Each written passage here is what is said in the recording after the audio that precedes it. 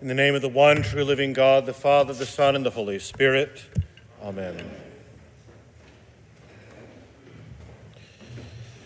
So next Sunday is, of course, the Feast of Christ the King, which is the final Sunday of the church year, and then we begin a new church year with Advent Sunday. And I hope you've noticed that as we move towards the fulfillment of another cycle of redemption, the Sunday readings have become, a little more disturbing, a little bit more graphic, a little bit more apocalyptic. And today's readings are no exception. St. Paul exhorts his readers to be productive as the day of the Lord draws near. In the Gospel, Jesus predicts the destruction of the temple and the various signs that will herald the end of the world as we know it. So all three readings look toward the end, and they caution us that we will not know the day or the hour when the Lord will come. And in a few weeks in Advent, we will hear that he will come like a thief in the night. Most of us have not had the experience of being watchful and on guard. Some people who served in the military can relate. Anyway, we've seen it in movies. Platoon goes out on a mission at night. Some soldiers are assigned to be on watch during the night so that others can sleep without fear of being attacked or ambushed. The soldiers on watch are to look alive and not be sleeping. They're to have their wits about them because they never know when something might happen.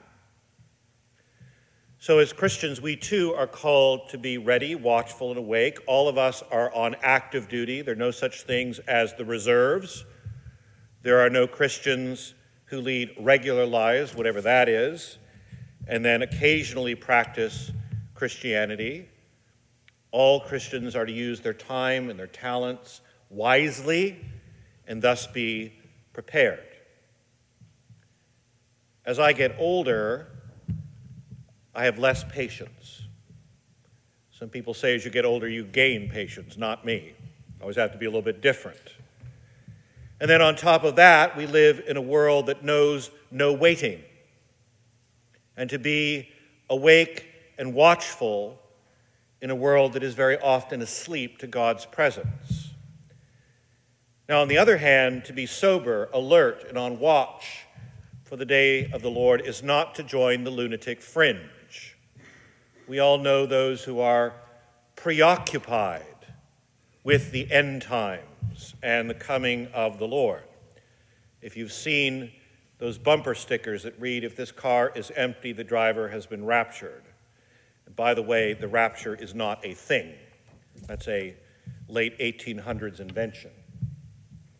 Some groups take this advice to be watchful to the extreme. Some literally perch themselves on mountaintops, peering into the sky for Jesus' return. Others spend time calculating the precise number of righteous that will be swept up into heaven. Of course, they're numbered in them. And if you're into it, there are plenty of books out there that will tell you the exact date of the Lord's return and the various events that lead up to it. I remember when Mikhail Gorbachev was the president of the Soviet Union and the Russian Federation, that port wine stain, they said, was the mark of the beast on his forehead, so the end times were near. Jehovah's Witnesses predicted the end of the world in 1914 and then sometime in the 1980s. Remember the big to-do about the year 2000, and some TV preachers predicted that we would see the second coming then. As far as I know, we're all still here. So our Lord specifically warns us against these kind of predictions in the gospel. Take heed, he says, for many will come in my name saying, I am he, or the time is at hand. Do not go after them. I have a theory, just my theory, that as life becomes less predictable and more uncertain, and sometimes more nasty, frankly, these sort of escapist fantasies, the theological equivalent of running away to join the circus, always come to the fore. It's also my experience that those that are most into the end times are the most useless people in the now times. When St. Paul exhorts the Thessalonians not to be idle and to do their work, he's dealing with a group of people who believe our Lord's coming to be so imminent, so around the corner, that they've stopped working. They're just sitting around, waiting for it to happen. Now, reasonable Christian faith calls us to another kind of watchfulness, to another kind of preparation for the day of the Lord, which does not involve peering into the heavens or constantly taking our spiritual temperatures. Lore has it that the German reformer Martin Luther was tending his garden when someone came up to him and asked him what he would do if the Lord returned that very day. And his legendary reply was, "I'd keep tending my garden." Now, does that mean that Luther was nonchalant about the day of the Lord's coming? No. Does it mean that he wasn't serious about his Christian faith? No. Exactly the opposite. Luther knew better. He knew that he was baptized, that he was a child of the light, a child of the day, made righteous by God's gracious gift in Jesus. To be really sober, watchful, and awake is not about paranoia, not about trying to work our way to salvation. It's about we who are baptized, we who are children of light and children of the day, using the time and the talents given by God to do God's work while it is still day, not to be weary in well-doing, says St. Paul. We know full well that when the Lord comes, we will not have to scurry about or cower in fear.